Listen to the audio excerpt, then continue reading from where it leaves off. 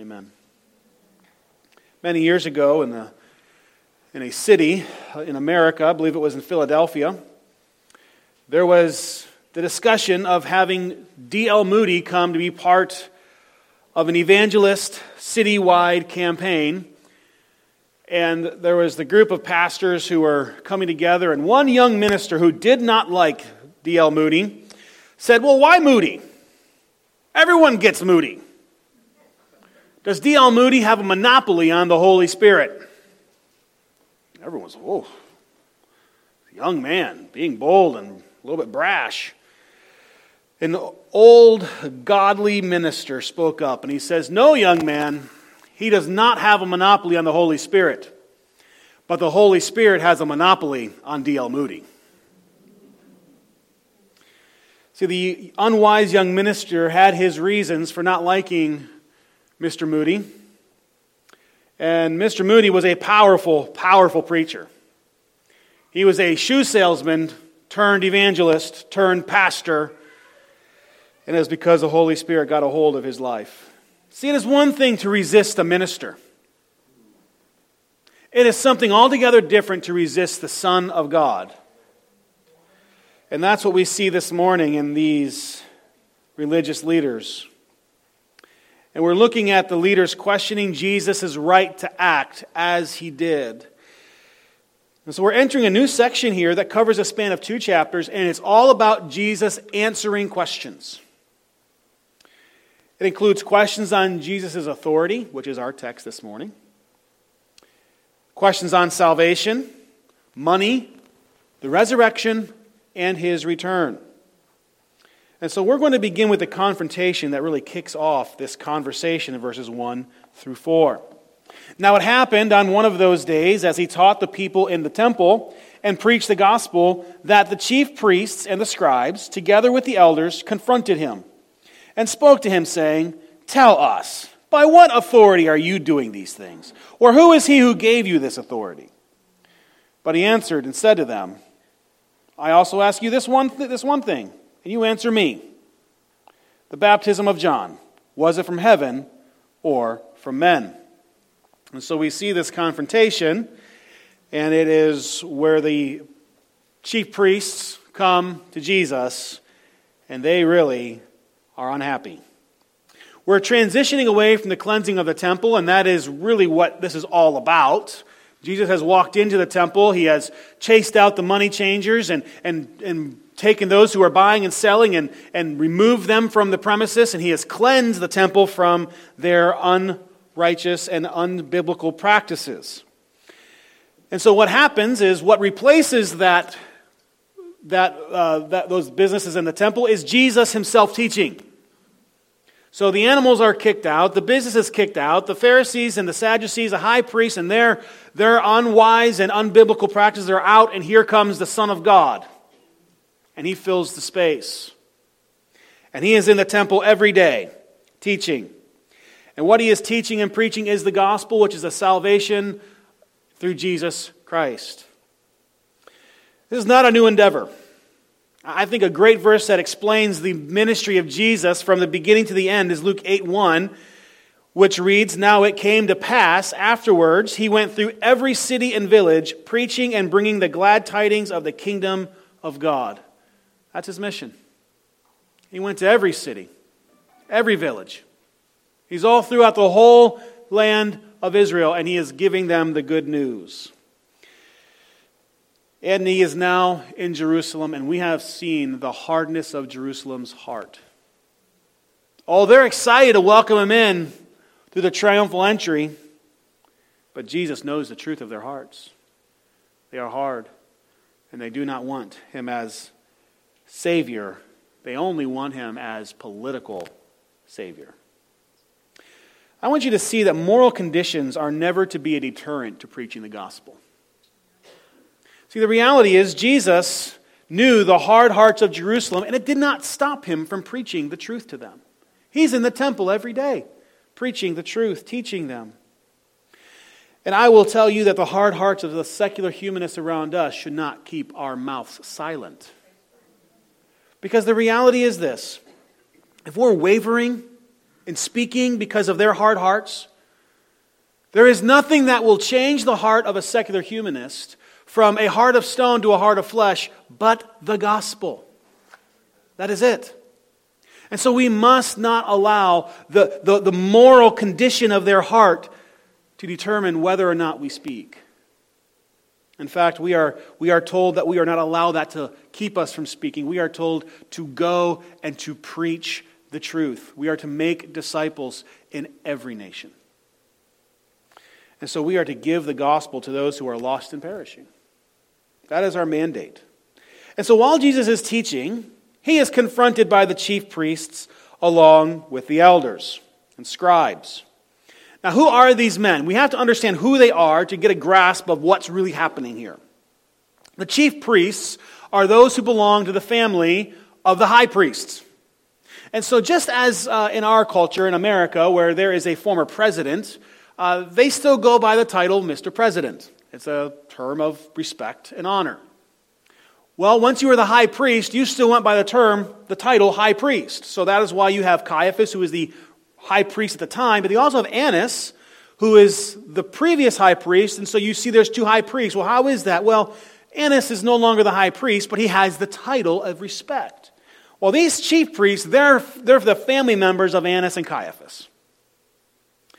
And so they come to confront Jesus. And they are not the run-of-the-mill priests who are sweeping the floor of the temple and polishing utensils. These are the big dogs.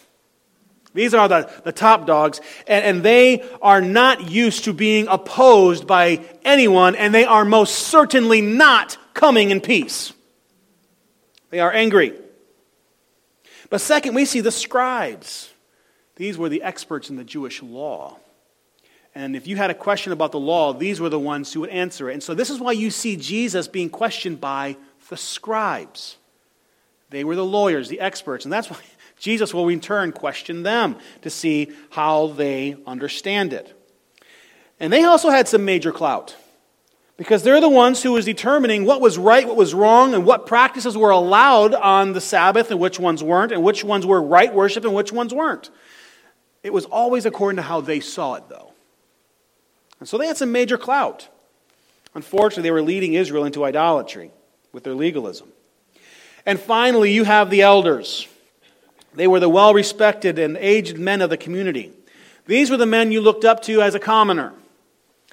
And so while they were not priests or scribes, they had major clout. You were not to trifle with these men. If you cross an elder, you would have serious repercussions. You'd be in big trouble.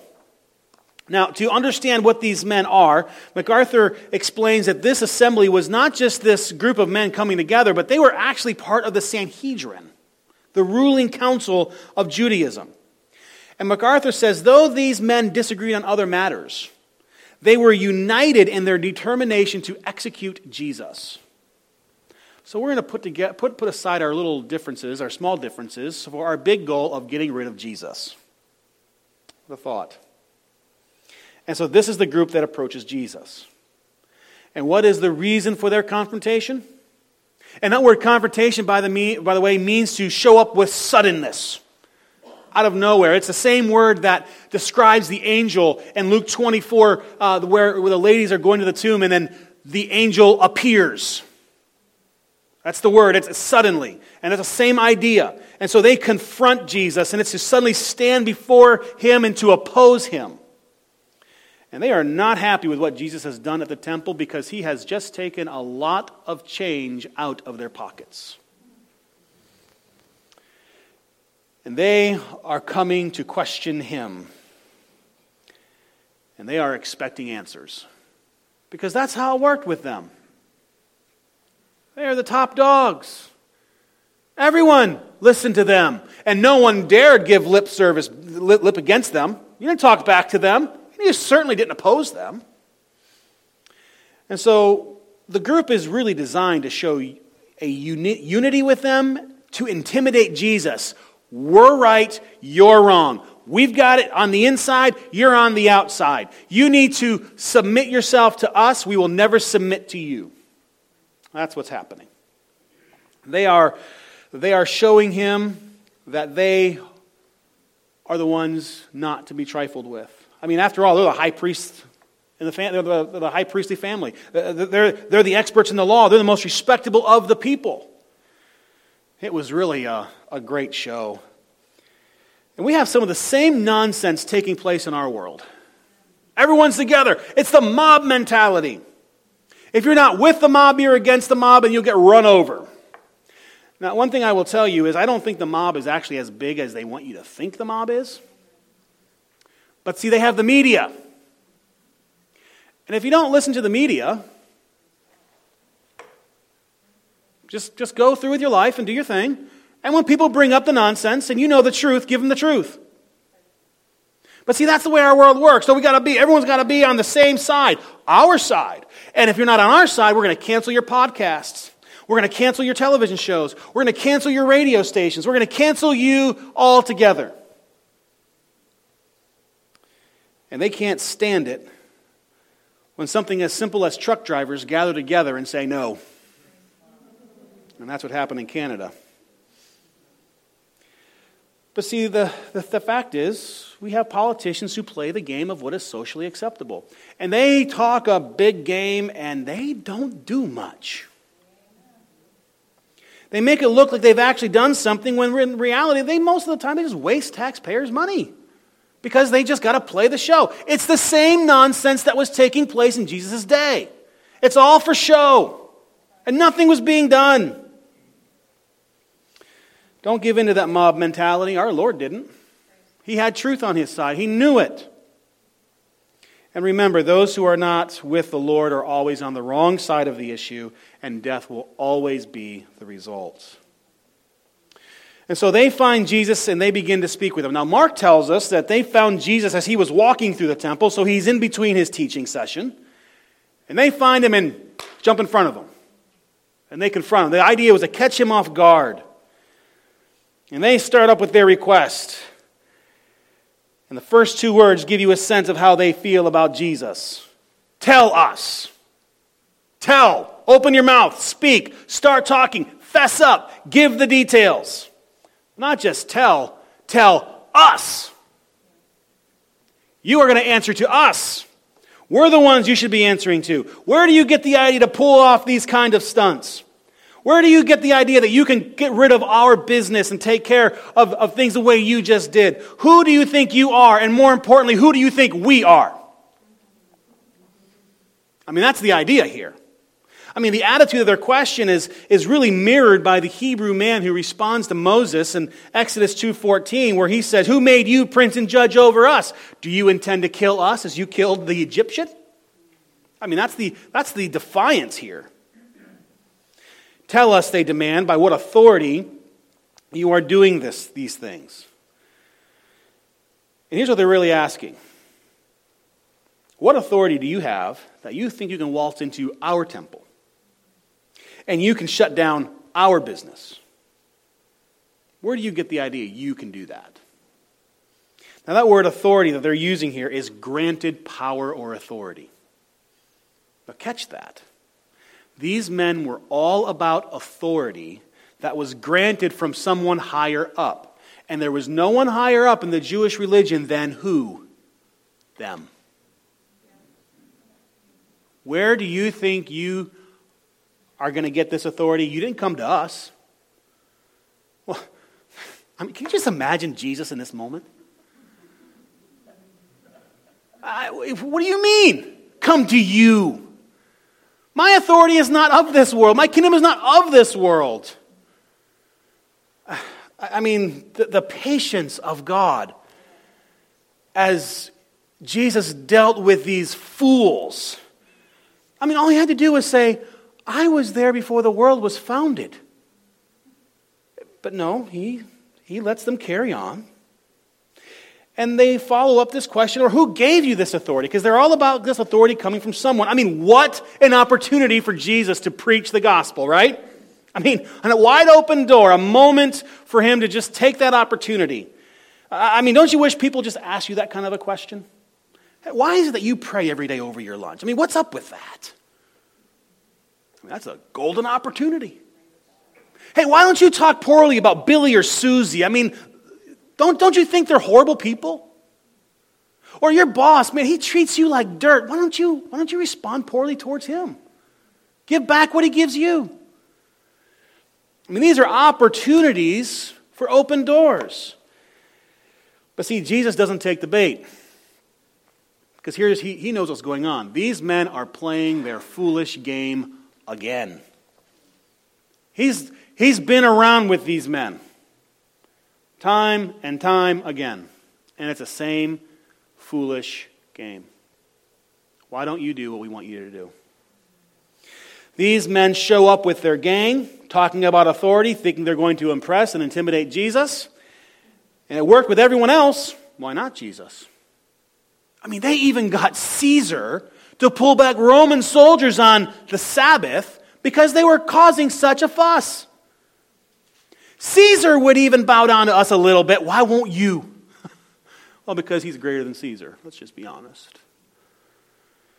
But this is where these men just simply cannot stand the fact that Jesus will not submit to them. And by the way, there was only one other man who stood up to these men like Jesus did. That was John the Baptist. And in John 1:25, they go to John and they ask the same question a different way. Because John's got all these people out, he's baptizing them. And they see these people going away from them and to John, and they're not happy. And they go and they ask John, why then do you baptize if you're not the Messiah, if you're not Elijah or the prophet? I mean, here's what they're saying. Where's your authority, bucko? That's what they're asking.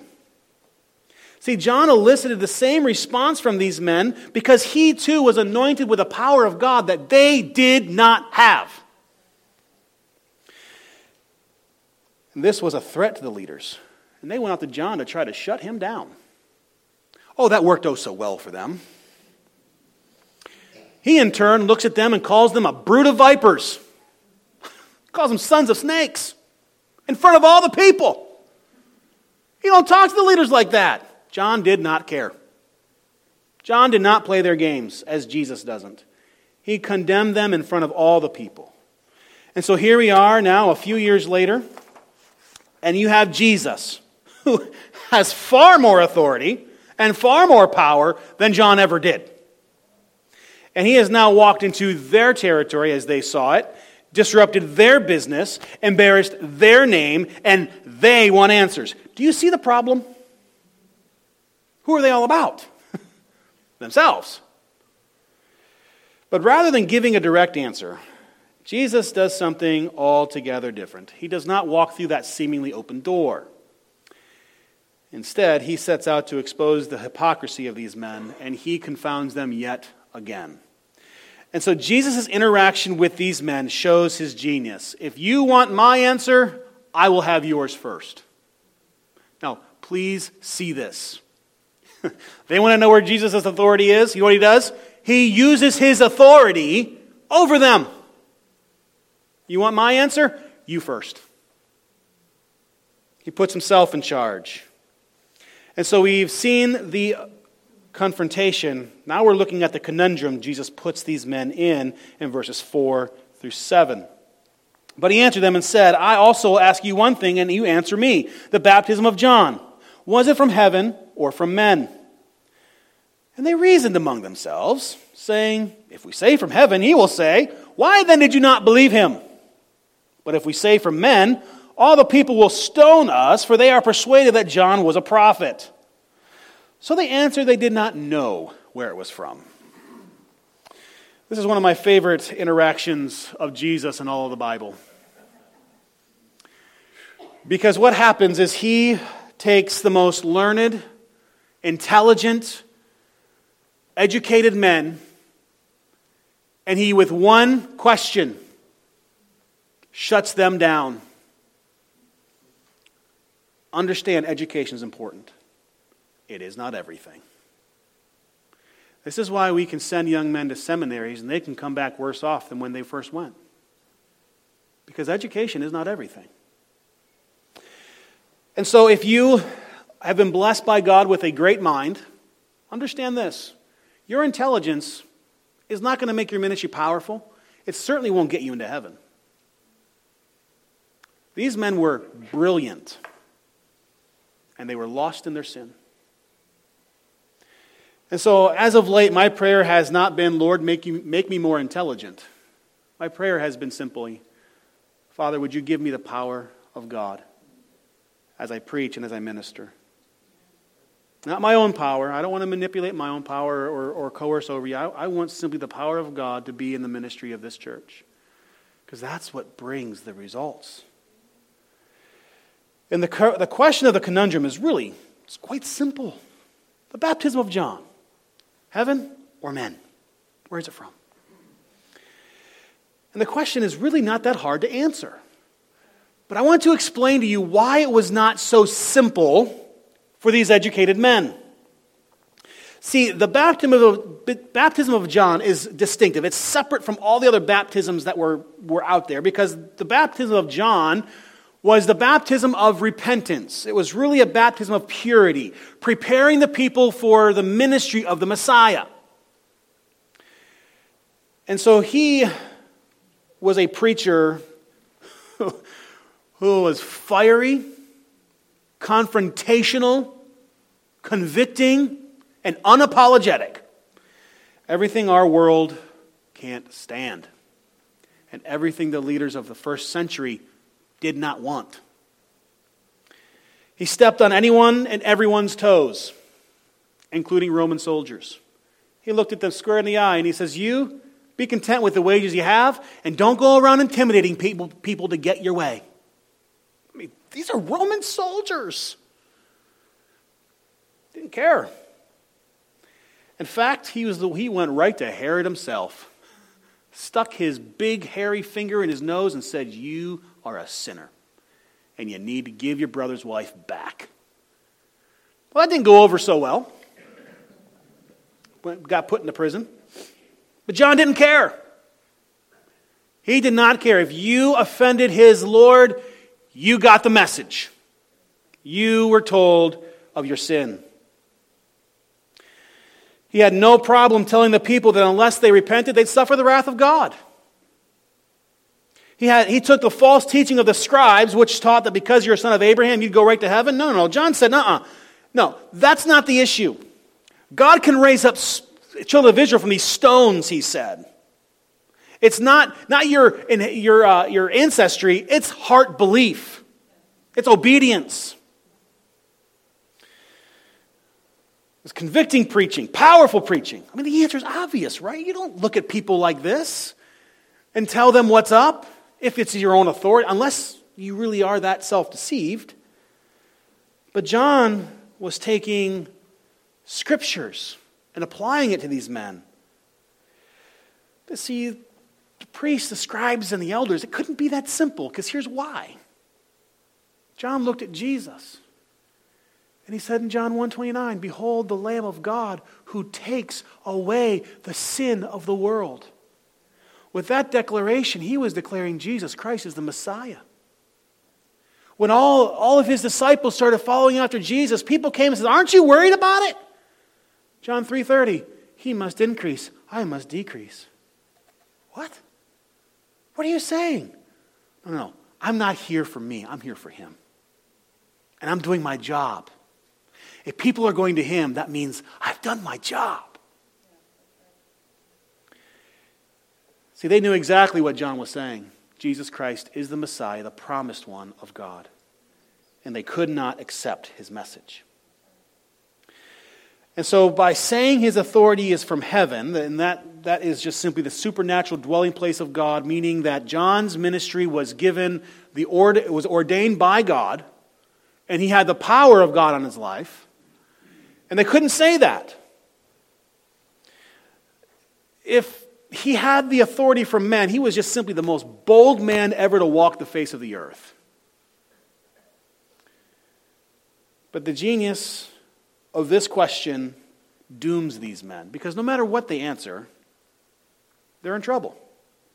They can't give an answer without repercussions. They can't agree with John when he said in John 3:27, a man can receive nothing unless it's given to him from above. See, even the authority these men had been given their authority from God.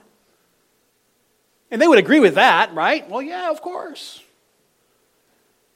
But they didn't agree with it when it came to John or Jesus or the apostles, later in Acts. But they have a problem. Look at verse 5. So Jesus asked them, where is it from? And they reasoned among themselves. They get together in this little unholy huddle, okay? They come together. Let's put our heads together. Let's talk this through.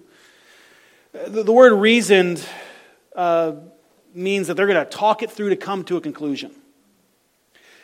They can't be forthright. They can't come forth and give a straight answer because on either side they're in trouble. Here's the heart of the conundrum. If they say that his authority is from heaven, Jesus will look at them and he will say, why did you not believe him when he declared that I am the Messiah? But if they say from men, they're dead men, because the people hold John to be a prophet, and they'd stone him. So the issue is they have now to either choose between the best of two terrible options or create a third. Here's what these men discuss. And it's really interesting that they know the answer Jesus will approve. They know the answer Jesus really agrees with and believes and knows to be true. And I will say this. They know what Jesus is doing. By saying where John's authority came from, that's where Jesus' authority came from. And so for them to have to answer this question, they're answering their own question. And they don't want to do it. The answer is obvious that John's authority is from heaven. But listen very carefully. This is not some multiple choice question. It's not a fill in the bubble on the scan exam. It's not just give the right answer and move on. They can say the right answer, but they're going to be condemned. They'll be condemned for being hypocrites who denied the truth of John's teaching. And so what they'd be accused of is not believing. And that word believe means something to be true and regard as trustworthy. Well, they didn't believe John as trustworthy. We know that because they didn't listen to him. They could not say heaven because their lives simply did not match up to that confession. They could not stand the thought of Jesus condemning them, however. And I will say that what's interesting is that Jesus does not tell them where his authority comes from, but in the account of Matthew, what immediately follows this passage is Jesus says these words to them in Matthew 21:32, "For John came to you in the way of righteousness, and you did not believe him." Now listen what he says next. "But tax collectors and harlots believed him, and when you saw it, you did not afterward believe and repent." Here's what Jesus is saying. Tax collectors and harlots are better off than you.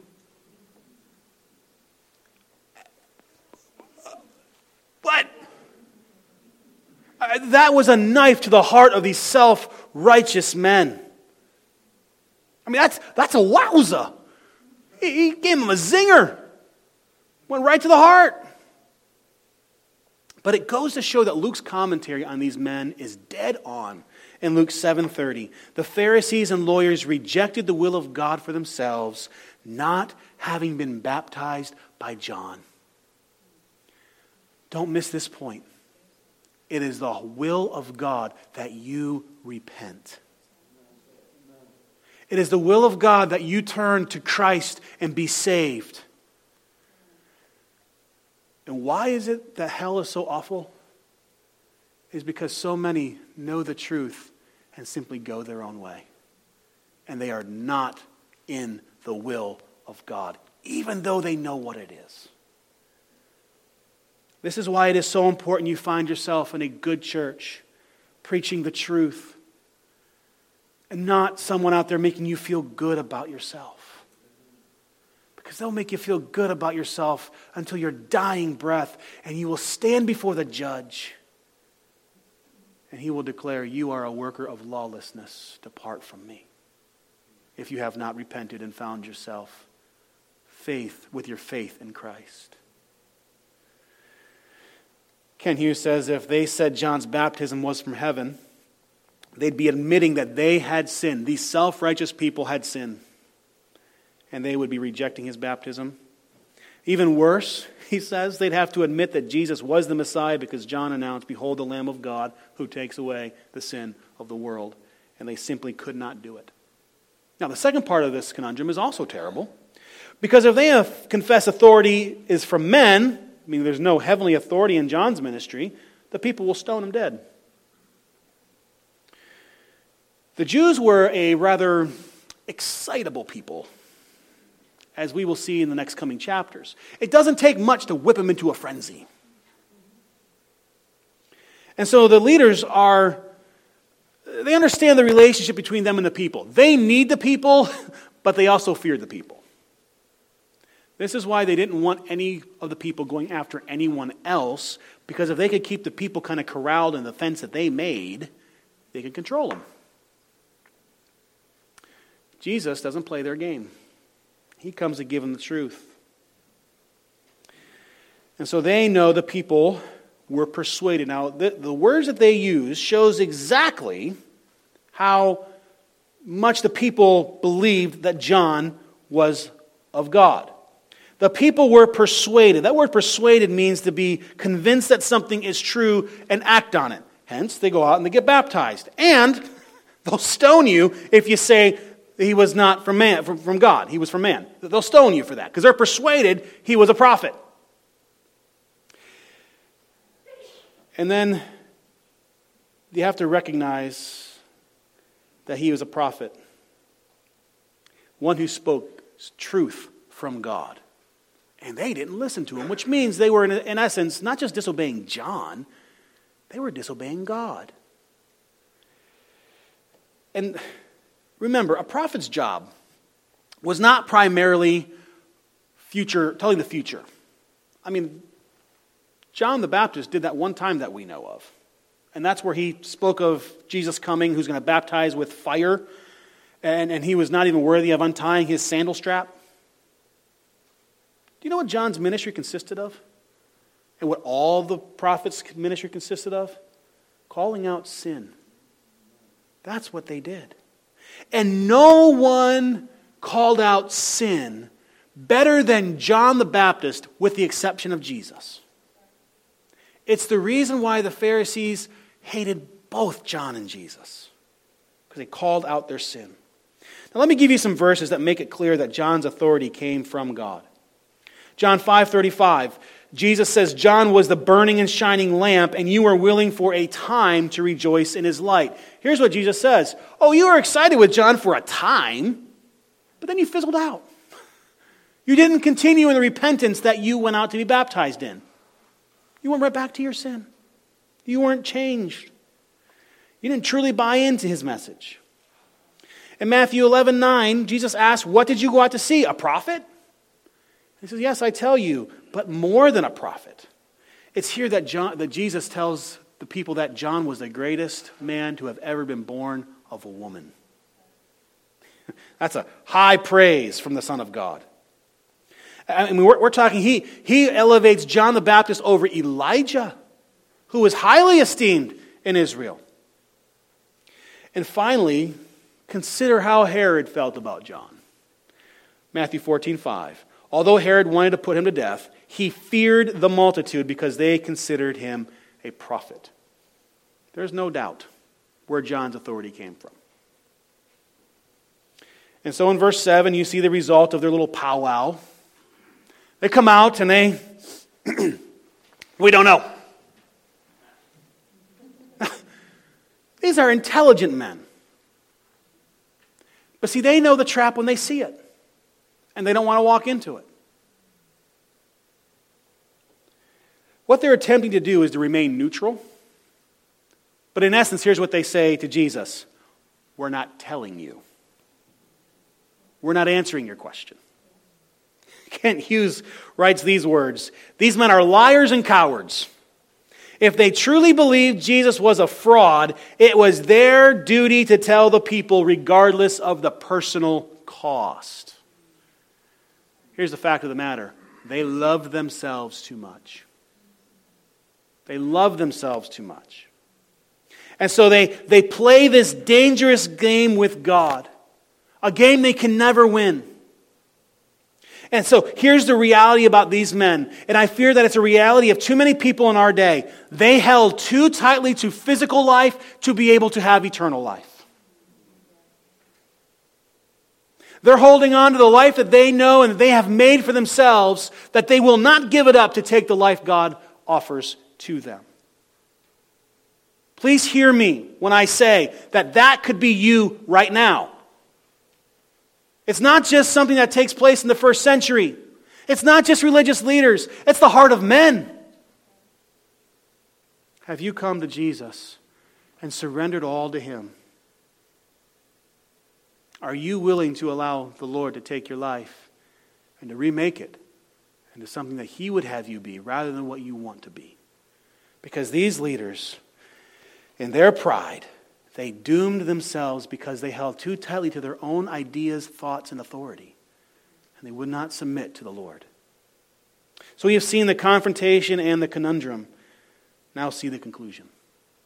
Jesus, in verse 8, says to these men, "Well, neither will I tell you by what authority I do these things." Jesus responds to these men in kind. You don't want to tell me? Well, I'm not telling you either. If you give me no answer, I give you no answer.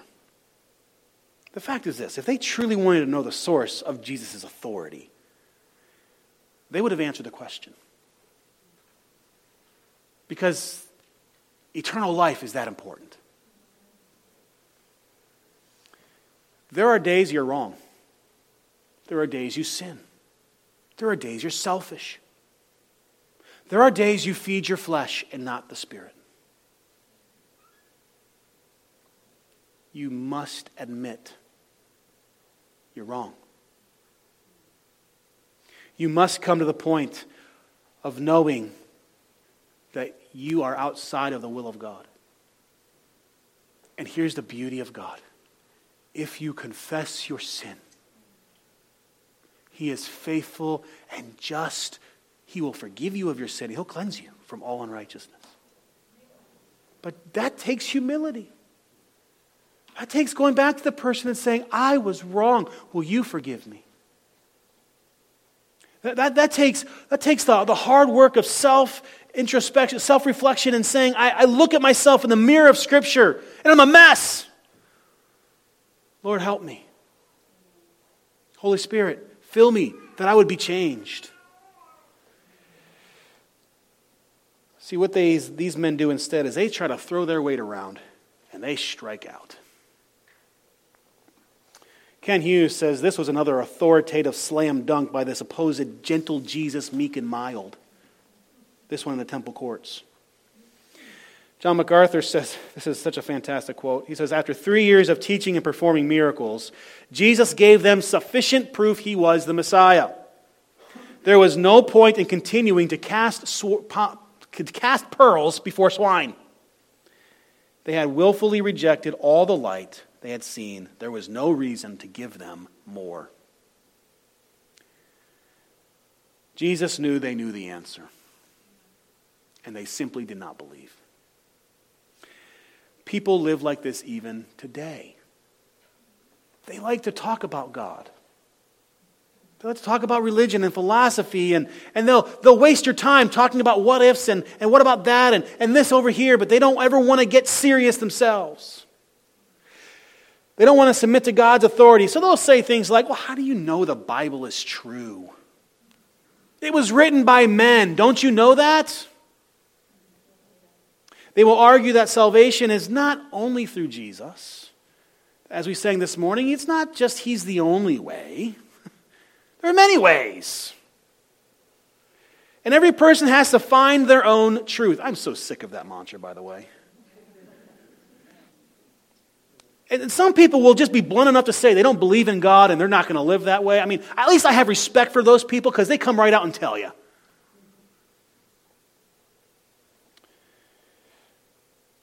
But there are millions of people in churches all around the world, and they play games with God. And here's how it goes. God, if you will, then I will. If you give me what I want, I'll give you your worship. If I get what I came for, then I'll get serious about my faith. God does not bargain with men. He gives you the truth, and you will either believe it or you will reject it. He does not make deals. Some come to the Lord and they will say, hey, if I live a good life, and I'm a good person, well then I expect to receive, fill in the blank. At its heart, that's worshiping a God other than Christ. That's idolatry. And we can all do it in little subtle ways. Today is February 6th. It's our sweet Vanessa's 10th birthday. And she was a child that almost was not. A few months before we found out that we were expecting Vanessa, we had a miscarriage. We lost a baby. And I remember going through this with the Lord. I'm your servant. What are you doing? I've given my life to you. All I expect in return is a healthy family. I didn't know what I was saying in the moment. I had an idol in my heart. I will serve if you will. George Dollar is a man I will never forget. In the most loving, kind way, sat me down and he says, young man, you have an idol. You're looking at all the wrong stuff. You don't serve because of what you receive. You serve because of who God is. And He alone is worthy. We cannot live that way. And by the way, Maddie and I talk about this sometimes. I mean, Vanessa is a wild child. She's loud and goofy and silly and crazy. And we can't imagine life without her. And sometimes we think about that baby we lost. What would that baby have been like? One day we'll see in heaven. But see, some will say, well, I know my life's not right now, but at some point I'll get around to getting right with God. No, you won't. If you justify your sin, you'll live in it as long as you can. That is why the Bible says today is the Lord's day. Today is a day of salvation. And if you do not repent, you will be destroyed. And so as we look at the truth of this text today, what we see are leaders who go to Jesus and they say, you tell us where your authority is from. And Jesus says, answer your own question. John the Baptist, where is his authority from? And they would answer the question. So I turn to you and I ask, who is Jesus? Not who is he to you. In all honesty, the Bible is not concerned with who you think Jesus is. The Bible is concerned that you know the truth about Jesus. Who is Jesus? The evidence is sure. He is the Son of God, the one who has come to save the world. And so we must learn from the foolishness of the priests, the scribes, and the elders and see that God is not going to play your games. They lead only to the destruction of your soul. And some of you are playing the very dangerous game right now of thinking that coming to church is enough once a week to get a little bit of God and then to get you through the rest of the week. And your Bibles aren't open. Your prayer life is non-existent. The only time you think about praying is when the one call comes around and you think, oh, I got to offer up a prayer here. But God wants more than that. He demands more. And so we have to recognize that is a game that we must not play. Some of us come to church and we think we're going to get a word that's going to give us a boost to get us over the hump. Listen very carefully. You don't come to get a word. You come to hear the Word of God. And you're not looking for a boost. You are filled with the Holy Spirit who gives you power. And don't be looking just to get over the hump, because guess what's over that hump? Another one. And it might be bigger. Sometimes what we think is a mountain was really just an anthill, because then, oh my goodness, look at that one. I can do all things through Christ who gives me strength. Not think good thoughts, send good vibes. No. Submit yourself to the Word of God. Know the truth. Be saved. Fill yourself with the Holy Spirit. Be filled with the Holy Spirit according to the Word of God. Be obedient to His Word, and you will be amazed at how God will lead you through the mountain. David says, though I walk through the valley of the shadow of death, you are with me. Your circumstances don't change, but your shepherd is there.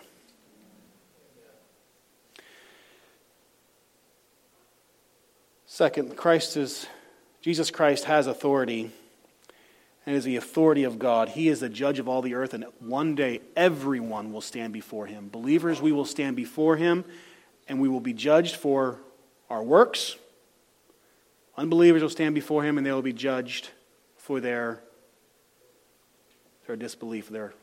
His works on both sides, our works of faith before Christ, but the unrighteous men, their works of disbelief. All men will stand before Christ to be judged. And I know many people get fearful over that passage in Scripture. Depart from me, I never knew you. Don't look at those words as closely as you look at the words he said before. You who do the will of my Father, or you who practice lawlessness, where are you? Are you doing the will of God? Not to earn salvation. That's not the point. Because if you're doing good works for salvation, you're actually worker of lawlessness, thinking that you're good enough like Christ to earn salvation. No. But are you submitting yourself to the Lord and He's bringing fruit? Or are you living your own way, thinking you can get in on your own? Finally, for those of us who are in Christ, let us be faithful servants of our Lord Jesus Christ. In our business meeting, I'll begin with a devotional, and that is the point. That's our emphasis this year. Faithful service. Faithful service. We must be serious about serving the Lord. He is going to look at us. He is going to see what we're doing as an assembly as a whole, and as each individual member of this assembly. Will you be faithful? There's a serious call on our lives to go out and make disciples of all nations. Cortland fits into that category. And so, who is Jesus? The Bible's clear.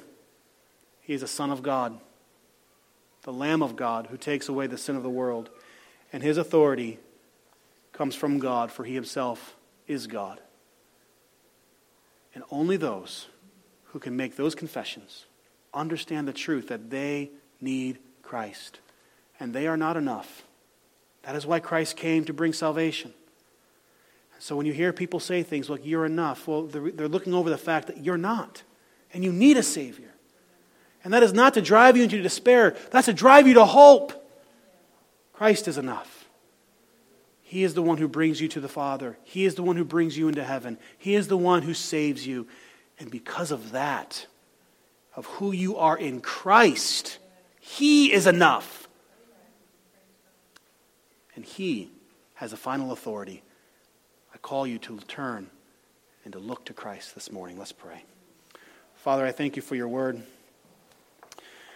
And the fact that you have chosen in your wisdom to include this passage in your word. That we must not play games with you. We will never win. We think we are so cunning and so wise. And yet, when we peel back the layers, we see at its heart, we are arrogant and prideful, thinking that we are on the same level, worthy of worship and praise, and you will never share your glory with another. And so, Father, I pray for humility.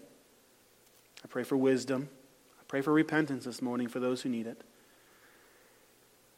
that if there are those who are playing games, that you would break the hearts, bring renewal, bring repentance, bring change. And Father, if necessary, bring salvation this morning. That all who are here would look to Christ, who has gone to the cross, shed his precious blood for their sin, died, and was risen again the third day. May we all look to him and find that he is enough. In Jesus' name I pray. Amen.